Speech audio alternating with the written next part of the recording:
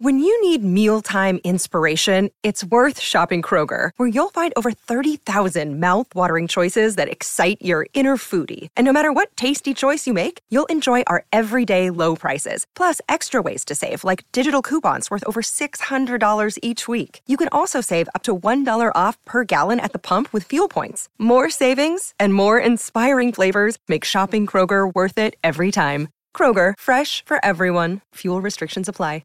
Another day is here, and you're ready for it. What to wear? Check. Breakfast, lunch, and dinner? Check. Planning for what's next and how to save for it? That's where Bank of America can help. For your financial to-dos, Bank of America has experts ready to help get you closer to your goals.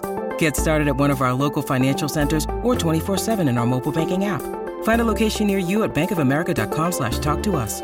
What would you like the power to do? Mobile banking requires downloading the app and is only available for select devices. Message and data rates may apply. Bank of America N.A., member FDIC. Hello, everybody. This is Marshall Poe. I'm the editor of the New Books Network. NBN listeners like to read books and buy them. So we thought we'd tell you that right now, our friends at Princeton University Press are having a remarkable site-wide sale. You can get 50% off books, including ebooks and audiobooks, with the code 50, F-I-F-T-Y, at checkout until May 31. You can save some real money on Princeton University Press books. I encourage you to go there and check it out. Welcome to the New Books Network. Hello, everybody, and welcome back to Scholarly Communication, the podcast about how knowledge gets known. I'm Avi Stamen, your new co-host of Scholarly Communication, alongside Daniel Shea. When I'm not podcasting, I dedicate most of my time to my lovely family, mountain biking, and running my company, Academic Language Experts. At Academic Language Experts, we help academic scholars, researchers, and science professionals with translation, editing, writing, and publication support for their research. Today, I am delighted to be joined by Dr. Rosina Lippi-Green. Just a word about our guest before I let her speak for herself. Rosina grew up in Chicago and has lived for long periods in westernmost Austria, England, New Jersey, and Michigan. She attended the University of Illinois as an undergraduate and received her PhD in linguistics from Princeton, where her interest in critical language theory and language-focused discrimination took hold. After 15 years in academia, she left her position at the University of Michigan in 2000. Since then, she has been busy as a consultant, editor, writer, and historical novelist. Since its initial publication, Rosina's book, English with an Accent, has provoked debate and controversy within classrooms through its in-depth scrutiny of American attitudes towards language. Rosina discusses the ways in which discrimination based on accent functions to support and perpetuate social structures and unequal power relations. Rosina, thank you very much for joining me today. Oh, you're very welcome. I'm glad to be here. Well, I have to say, this is a really fascinating topic for me because I spend day in, day out working with scholars, most of whom would be traditionally called non-native English scholars or English as a second language scholars who are trying to further their career and trying to publish and compete really alongside their contemporaries in their specific fields. And I find that, you know, on a weekly, if not daily basis, we're coming up against these issues of scholars trying to write it in English who may not, that may not be their first. Sometimes it's their second language. Sometimes it's their third or fourth. So anyway, I'm just curious, to hear how how you see this, the situation of publication within the academic landscape, and English being the lingua franca. Sure. Well, first of all, I have to say that my research and focus was on the spoken language. So I know quite a bit about the way lecturers and professors who do not speak English as their first language, I know a lot about the issues that come up for them in terms of accent in a classroom. As far as writing is very different, of course. The written and the spoken languages are such different creatures that it's possible that you could be completely fluent in English, but still have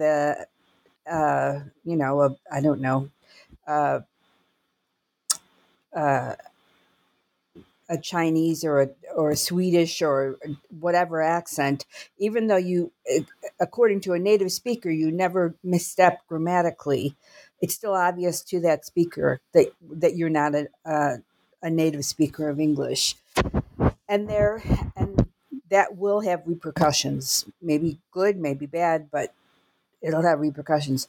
Whereas that same person may be able to write English completely fluently with no uh, indication of non-native speaker grammar. And then it's a very different issue, because if you're going to get reactions from editors or publishers or readers, it won't be based on the language. It'll be based on other cues, such as an ethnic name or the university that they come from. So so you see that it's a very, unless you're writing about language, unless the academic is actually publishing on the topic of language, then it becomes a little more complicated. But is that what you meant? Interesting. Okay. Yeah, no, it definitely is what I meant. And I think you make a really interesting point, which is that, even if the language of the said scholar surpasses maybe that of their contemporaries, simply the fact of the accent or the name, something very, I guess we would say, superficial or external, can have such a deep impact on us. I recall there was a time where we were editing a paper, and whenever you edit a paper in the margins, there it says the name of who's editing it. And the woman who was editing the paper for us, her name was Irina. And I received a complaint from the client, which I was fairly shocked about, that Irina is obviously not a native English speaker, because there are no native English speakers who are named Irina, and therefore, what was she doing editing the paper? Which I found quite humorous, if for no other fact that Irina is actually an adjunct lecturer at Columbia University, has some of the best English that I've ever come across. So I think your point is very salient, but maybe you can tell me a little bit more about your research, and what did you uncover when you started talking to some of these scholars, or maybe even some of the students, about their experiences? Well, I think one of the most interesting studies out there was done some years ago, and I keep hoping that somebody will repeat this study in Florida at a university, where they had two female professor types, middle-aged, both dressed almost identically. One was Asian, one was American, and they were both native speakers of English. And they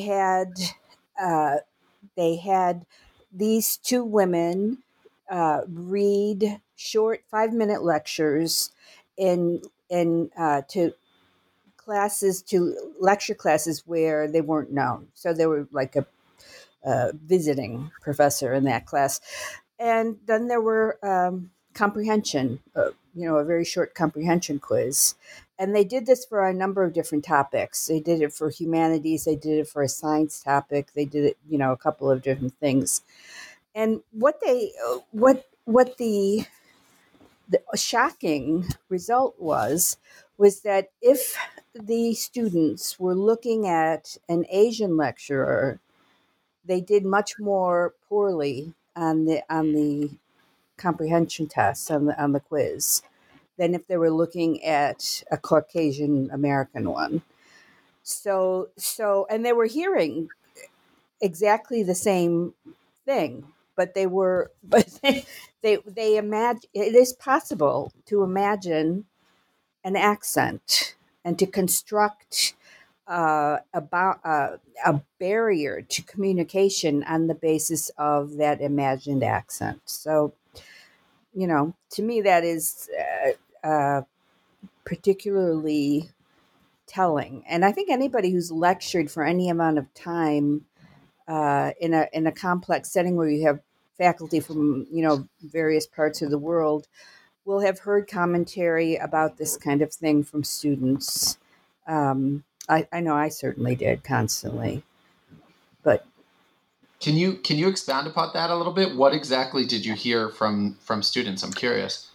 Well, I taught intro to linguistics, and that was about 300 students, and I had 2 or 3 teaching assistants who were graduate students in linguistics, and sometimes they were not American. I had 1 year I had 1 American graduate student, and I had 2 Japanese graduate students, so from Japan, and so they spoke English with an accent, both of them, and the first year that happened, I got complaints right away. I don't want. I don't understand this person when we're in discussion hour. I don't like her accent. I want to be in the other session. And then I would have a little, one-on-one about language focused discrimination. And I almost never moved people on that basis. Then the next year, what I did was I started the course. The first day of the course, I said, okay, I want you to recognize that we have, one lecturer here. She is from, I forget where she was from. I think she was from China. And English is her second language. She speaks it grammatically perfectly, but you will hear her accent. And I went into how you work in a situation like that, if there is goodwill on both sides, to bypass any difficulties that the accent might cause. Very simple things, about raising your hand and saying, "I'm sorry, could you repeat that?"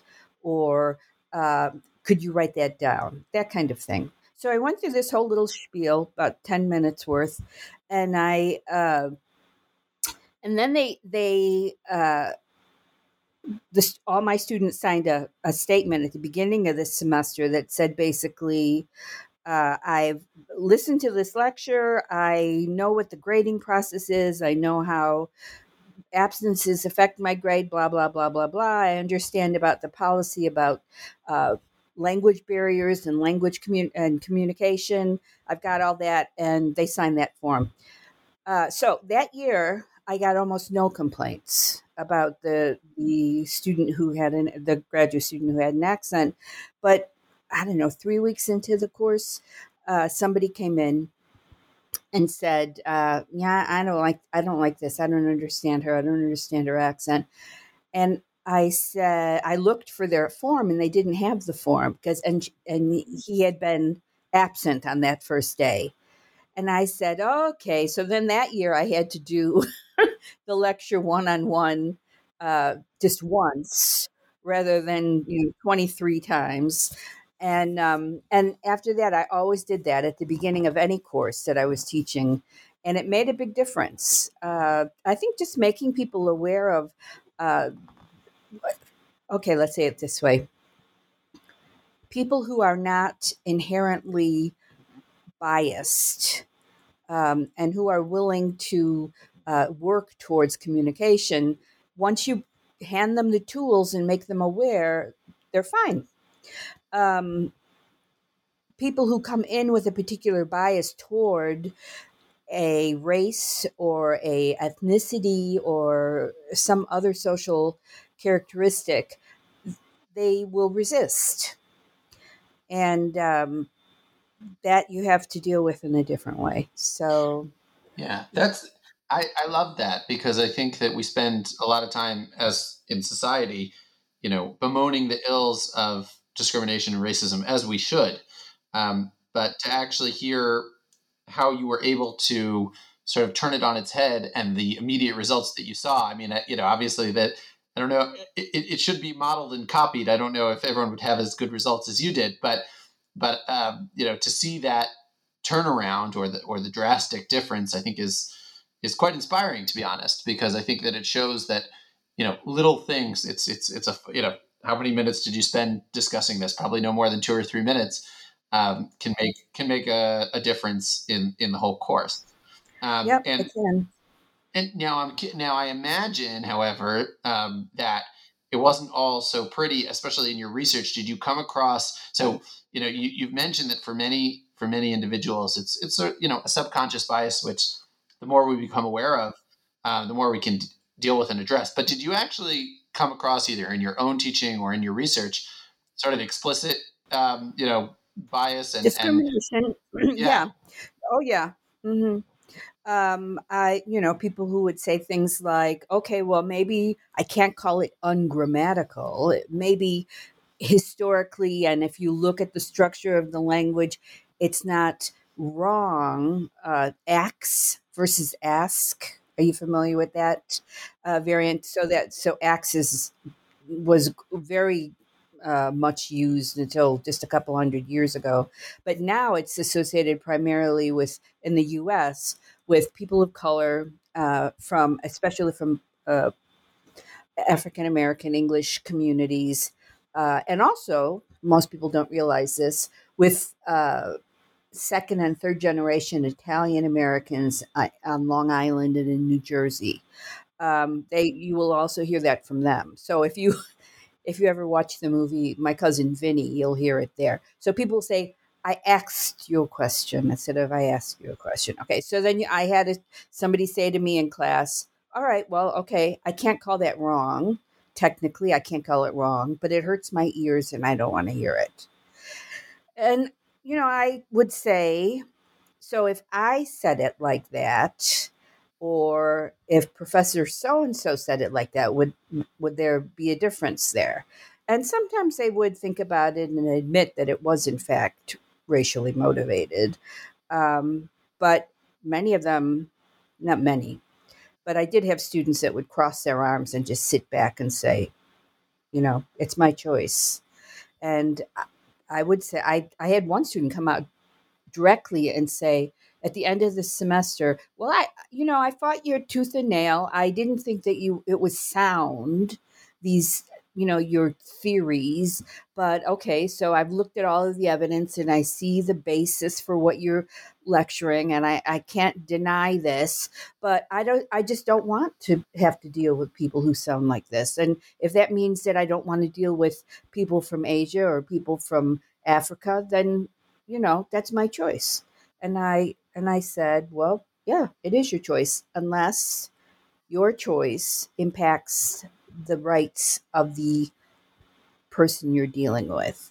So you can't not hire somebody because you don't like the fact that they grew up in Kenya or Japan or whatever. And if you do that anyway, and there's somebody paying attention, uh, then you're in violation of the Civil Rights Act, and you could, in fact, get dragged into court, and that would be appropriate.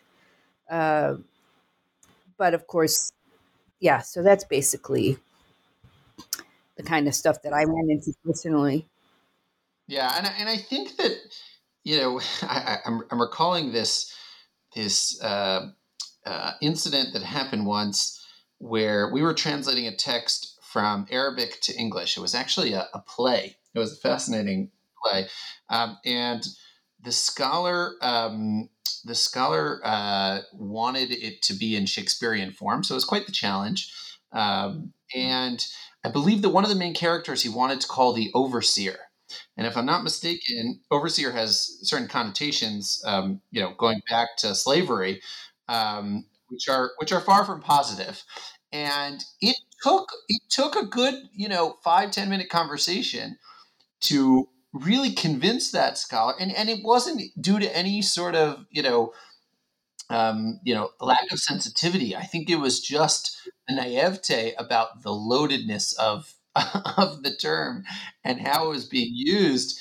And I think that those who are closing their ears to understanding or being sensitive actually can run the risk, aside from being aside from civil rights, and run the risk of sounding very foolish as well. And as someone who lives as a native English speaker, but in a country, in a non-Anglo country, you are forced into understanding and realizing that not everyone is going to be able to speak to you in your way. So anyway, I just think there's, maybe ignorance is bliss, but in this case, it's it's really not. Well, yeah, you also get the other thing that you run into, and this not in an academic setting so much, but you get people saying, "Well, I don't understand. He's been here for 5 years, 10 years. Why doesn't he speak English like I do? Why does he have that heavy accent?"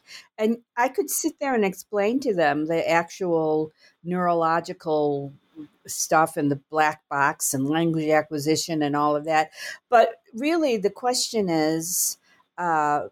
Um, do you not understand this person? And if you really pursue that, you'll find out that they do understand the person. They just don't like having to deal with the accent. Rosina, I want to Yeah. push back a little bit, and because I've been there's been a question that's weighing on my mind, and and maybe I'm drawing on my own experiences with translation. But what we see with translation, one of our biggest challenges and struggles is that we find that even if we render take Japanese or Russian, for example, those are two good languages. That the structure and the writing norms are so drastically different. And I'm sure that speech is true as well. Meaning, what I'm aiming, meaning they're so drastically different than English that it's not enough to simply translate accurately or render it accurately. You actually have to sometimes rethink or restructure full paragraphs in order for them to become coherent. And so I'm curious if in the spoken word there may be a legitimate barrier from students, and it's not something that they can't overcome, and it's not something that should be used as an excuse, obviously. But could there be something beyond the accent that actually, from a cognitive level, does create some sort of barrier? Again, not to be used as an excuse, but maybe just to be aware of. Yeah. Okay. Well, uh, the first question that comes up in that context is, uh, how long has this person been studying and speaking English? Because even a Japanese or a Russian speaker will, after a number of years, will recognize that this is a particular error for them that doesn't translate well into English. And if they don't reach that point, then that's something that they need to work on. That's something that the speaker uh, needs to recognize, that they have to come a little further in their language abilities before they're going to be able to avoid that kind of feedback. So it's not like every. I think what you have to say is that there has to be goodwill and accommodation on both sides. So, and that, I mean, usually the person with the accent is just really wanting to be uh, heard and read in a market or a marketplace other than their own, and they are willing to do whatever they have to do. So I can't really. Have you actually run into a situation like that? We what I would say is that we run in. I don't know about speech. I think it's something that I have to think about a bit more. I definitely see it in the writing side that we have to make. And there's judgment calls to be made because unfortunately not every sentence can be consulted. Can be discussed. Individually, and we strike a balance. A part of the art, what I call the art of translation, is we're trying to strike a balance between honoring the source text and the authority of the scholar when they wrote what it is that they wrote, and not veering from that on the one hand, yet on the other side knowing that the only chance this individual has for publication is if the reader or the reviewer can read it and feel like it's coherent and it flows, and these are challenges that we kind of face every day, but they're a bit different because we're not face to face. Sure. I guess really it's that. I mean, that's so particular to the written language that I would say that's if a translator has an ongoing relationship with a scholar who's Russian or Japanese, that's something that's on a 1-to-1 basis, having to work that out. But otherwise, I don't see. Yeah. Yeah. I think the distinction is important because I think that, when you're having a conversation with someone, there's body language, there's asking them to repeat themselves, there's, understanding from context, seeing, even being able to see, the emotional expression on the face can I think can give us clues and tips, which maybe we don't have in the written word. So there's Yeah, definitely, well, of course, yeah. I mean, that's really, if you think about it, there are so many elements to language communication that don't have to do with the voice, um, and that's all missing in the written language, and that's what punctuation is supposed to replace. But punctuation can only do so much. So, yeah. Um, I'm sorry. Can I just make a point that I should have made earlier? Um, when I was talking about my experience with students who were biased or whatever word you want to use about graduate students with foreign accents or professors with foreign accents, it was very specific foreign accents that got a bad reaction. And if I would say, if I said to them, so if this professor were French and had a French accent, would you have the same problem? They would they would get embarrassed, and then they would see that oh, I'm only reacting to this person because she or he is from Africa or Asia, or and there's definitely a pattern there that I need to acknowledge. So that's something I wanted to. Interesting. And how did that, do you have a working theory on maybe which cultures or which countries were more well accepted? Did it have to do with their, socioeconomic? Yeah. Oh, well, it has to do with race in the first line. Um, so Western Europe, nobody's going to have a fit about a germ. Usually not. Although there's still a little bit of um, backlash from the Second World War, so some people will still pause. And I would guess in Israel that's even more uh, actual. But France, the Netherlands, Scandinavia, any of those countries, 90, I would say 95 or more percent of Native American English speakers are not going to have a bad reaction to those accents, and they will even go out of the way to understand if the accent is very strong. So it is primarily race, and then secondly, there might be some ethnicity issues that that are underlying the claim of lack of communication. Interesting. Now, in your book, and I hope I'm quoting you correctly here, you call linguistic discrimination the last backdoor to discrimination, and you say that the door stands wide open. Can you explain what you mean by that? Well, I run into it. I see it every day, and it just amazes me. So if you're reading a discussion online about topic X, and a person is losing the argument, let's say, that person will often strike back with comments about grammar and punctuation and say, well, you don't know it. How you don't know anything?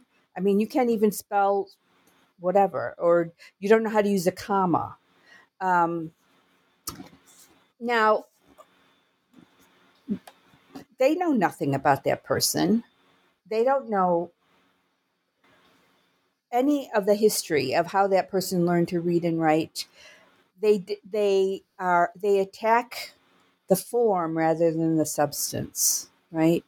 And nobody notices that.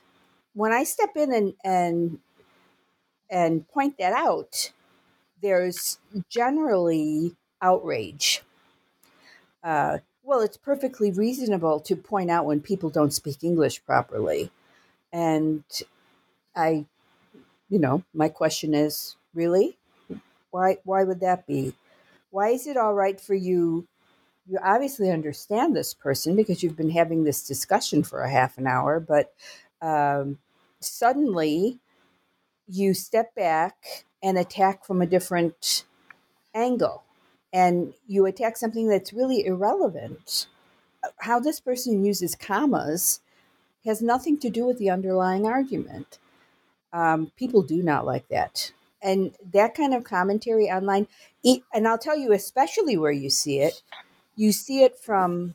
Now, I myself am extremely progressive in my politics, but you see it from liberals and progressives who are frustrated with their counterparts, and so they will strike out by pointing out what they consider to be evidence of ignorance, which is just nonsensical. So I've pointed this out in public lectures to academics, and I've seen them kind of flinch because they recognize that they do this themselves, that they allow themselves to use language and language features as a way to censor and criticize the other speaker. And once they look at it, and they really look at it, they realize what they're doing, they're embarrassed. So because that is discrimination, to censor or to silence the other is probably the most basic kind of discrimination. I find it amazing, Rosina, that you come from the world of linguistics, because it feels to me, and maybe this is taking things too far, but it feels to me that you are a linguistic scholar who is advocating for making the rules of language more lax as opposed to more strict, or as I think we're all used to sort of the what do they call it, the grammar Nazi, or linguists being the ones who are going to correct us when we when we make if you think about it, I did a study about this in 16th century German. Okay, so you have this is really what happens, and it's very interesting when you think about it. It's the language becomes printing becomes a fact, and the written language is more widely dispersed, and education starts to expand so that more than just a very small portion of the population learns to read and write. And up to that point, the written language is extremely variable. It's as variable as the written language, as the spoken language, so that I can point to famous people from Nuremberg and the late 1500s who spell their own names 15 different ways in different documents. Their own names, okay? And that was just okay. That was like no big deal. Nobody said, "What? Don't you know how to spell your own name?" Which is what you'd get today, right? So what happened was, as writing became more established, a whole segment of the population had a way to improve their positions because they could claim authority in terms of written language. They said, "Oh, you don't know how to read and write. I will do this. I'm the expert." And that just grew and grew and grew, so that today, and it's so deeply embedded that's what, especially those of us who've had the luck to be more have longer schooling or whatever, that we're taught that this is an area of our expertise, and this is something that we know and we can take pride in and we can feel superior about.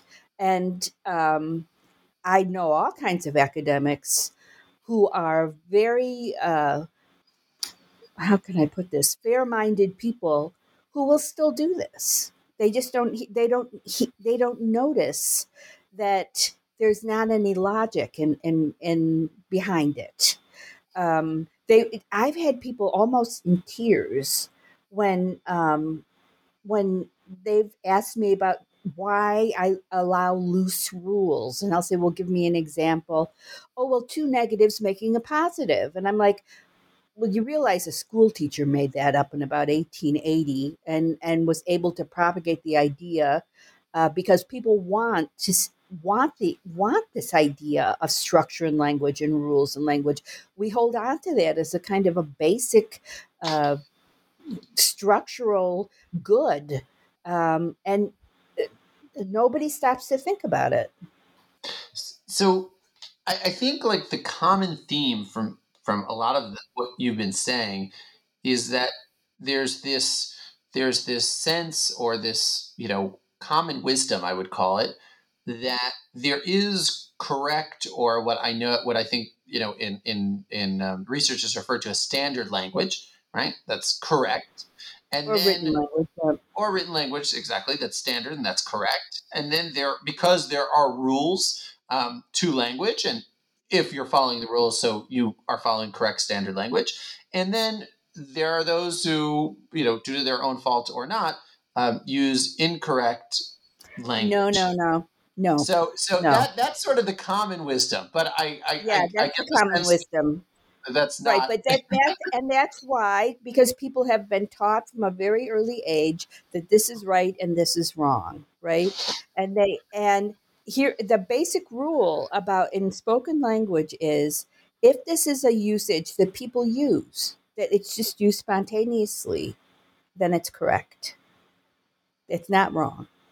Now, the written language is so different because it has to communicate information over time and space.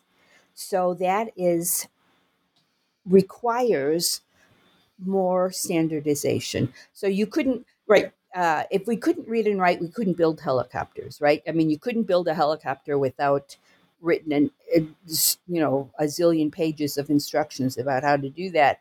And I'm sorry, I forgot what I was going to say there. But the fact is that those things that we require of the written language to turn around and require them of the spoken language is backwards, right? It just doesn't make any sense. It sounds, I would guess that you are fully engaged in this whole mindset of, a certain class of people have learned more about language and know more about language and have the authority to make decisions about this stuff, spoken language I'm referring to. Giving that up feels like you're losing something. Yeah, interesting. That's really food for thought. I think it's seeing language as I think it starts with seeing language as a live, dynamic organism and not as a fixed code of rules. I think that's, understanding that the language is never finished. It's never, complete. It's actually constantly changing, faster than we could possibly keep up with. The diction, maybe put it in other terms, the dictionary is a reactionary Yes. text. It's not it doesn't prescribe what should be. It just says what is. It used to prescribe what should be. And in fact, don't you hear people say, well, that's not the dictionary definition or the dictionary pronunciation. And then you ask them, well, who wrote the dictionary? Why are you giving that person authority to, they give the word coffee in the US has many, many pronunciations. But if you look into the dictionary, we're not going to see coffee and all of that. You're just going to see one. And it says, okay, so they didn't include those. Therefore, they shouldn't exist. They shouldn't be used. It's just, but now you're right. People, the dictionary, I've forgotten the word right now for people who write lexicographers. Now they are more reactionary, and they avoid being prescriptive, and I think that's a positive step forward. Positive. Yeah, I was having a conversation. I mean, we don't always necessarily think about how difficult some of this work is. I was having a conversation with an individual who plays a very senior role in the Oxford Dictionary, and he was telling me that they were stuck for months on how, in the latest edition, because sometimes they need to update definitions, they were trying to define the word family. and they had a fit. They had an absolute fit. It took them, and I'm not even sure that they were able to come up with an agreed definition, which is wild. It's just totally wild. Think about Uh, and that's because of changes in social it. Of structures course, and of course. and mindset, and then that has to be dealt with, and Yeah. yeah. So, well, the same thing with, I mean, words for relationships are really interesting to look at over time, but yeah. Interesting. Now, I know that you. Well, I'm curious. We've talked a lot about the academic context, but I know you're part of your academic research relates to other contexts as well, such as the legal Oh, system yeah. and the media. So maybe you Mhm. could just spend a minute or two talking to us about your experience in the world outside of academia, and what are some of the major obstacles, or what are some of the major things that happen Well, in that context. I guess I'm there's a this is now, I guess, more than 20 years old, but there was an episode in Hawaii. Hawaii is really interesting in terms of language, um, because it's so diverse historically. Portuguese and Filipino and the different Asian communities, and they've for a long time the Japanese community was very dominant politically. Um, I don't know really that you could say that it's not dominant anymore, but not the way it used to be. Um, and then you have the people who are native Hawaiian, um, and uh, there was a okay. So let me think a minute about how to say this succinctly. All right. There was a Filipino who had been living in the United States for pretty much all of his life and who had served in the U.S. military for 30 years, who wanted to get more work as a retired person. And he applied for a job at the DMV. And he aced every possible test. And then he did the interviews. And the people who were interviewing him were, I think, almost all of them were Japanese uh, ethnicity. And they turned him down for the job. And they said because people wouldn't understand him. And he sued. And they, it's really, the case is like, it's so mind boggling that they went into court and they had one set of experts saying, well, his English is native, it's fluent, and there's no reason why people shouldn't understand him. And then on the other side, they had a speech pathologist say, there's no reason this man couldn't sound more American. There's no reason he couldn't stop sounding Filipino. Well, first of all, that's not true. But second of all, that's an imposition that should never be allowed. That's like saying, well, if you could go have your skin bleached so it's a lighter color. You just Yeah. can't. You're not. It's not what we allow in terms of human dignity and basic human rights. And so and the judge, who was white and wealthy, said, yeah, that makes sense to me. Yeah, that nobody wants to listen to talk to a Filipino in this setting. And yeah, so they did not find for the plaintiff. They found for the defendant, and he did not get the job. And it was a very big deal at the time in Japan. Excuse me, in Hawaii. Um, but it's that kind of stuff you run into constantly when you research this, that one person speaks up because they're being discriminated against on the basis of language. At least that's what it's being called. Your English isn't clear enough, your English isn't American. If you could sound more American, that you hear a lot. If you could sound more American, we'd be happy to hire you. Mm-hmm. But that's the kind of thing And I see that. I see that. Oh, I see it in. Not so long ago, I was in a bookstore, and a woman was walking through with her 10-year-old son, and she was saying to him, "I hate it when you talk like that. It sounds so ignorant when you talk like that. That's not the way we talk." And I thought, okay, there you go. That's exactly how these norms are built in and cemented down. I don't know what it was he said, um, but Right. she definitely made it known that there was a right way and a wrong way, and that if he chose the wrong way, that he would be alienating himself from his home community. Interesting. Yes. I mean, I will admit freely that I do tell off my kids if they speak to me rudely. I, I'd Well, like to think rude is one thing. Rude is, I'd like to think that that's acceptable. yes, certainly is acceptable. But if you Fair enough. said to your kids, "I don't like the way you say that word. You Right. sound, Swedish. I don't like that." Well, Um, that in you know my what I'm saying. case, and probably for many expats, it's usually my kids who are telling me how to properly pronounce words and not the other way around. So, Yeah, you well, know, sure, I have that too. As an adult daughter, she tells me that and she laughs at me if I get something, some singer or something. I get the name wrong, but right. yeah. So I want to. This has been really fascinating and enlightening. But I want to wrap things up with a few final questions.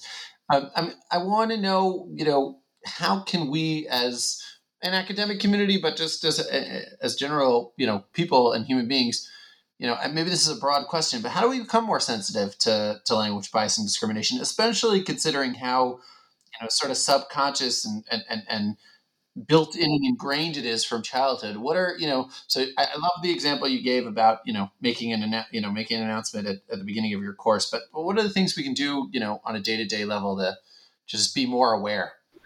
I just tell when I talk to people about this, I say all you really need to do is if you are communicating with someone who has a different uh, social network than you do, and that shows up in language, before you react, ask yourself, am I reacting to the content of what this person is saying, or am I reacting to the way it's said? And that works for foreign accents, that works for, local accents. So Americans reacting to northern people in the north reacting to people in the south. It immediately drawing on stereotype. It just stop and just ask yourself, what am I reacting to? What do I want to be reacting to? What should I be reacting to? And that will solve the problem a lot of the times. At least it will make people think harder about their own presumptions and um, biases. Right. That's great. That's really helpful advice. Thank you. I know I personally appreciate that a lot. Um, I, I want to, I think we've covered a lot of really great, fascinating topics. I want to finish with something, maybe a bit lighter. Your bio fascinates me.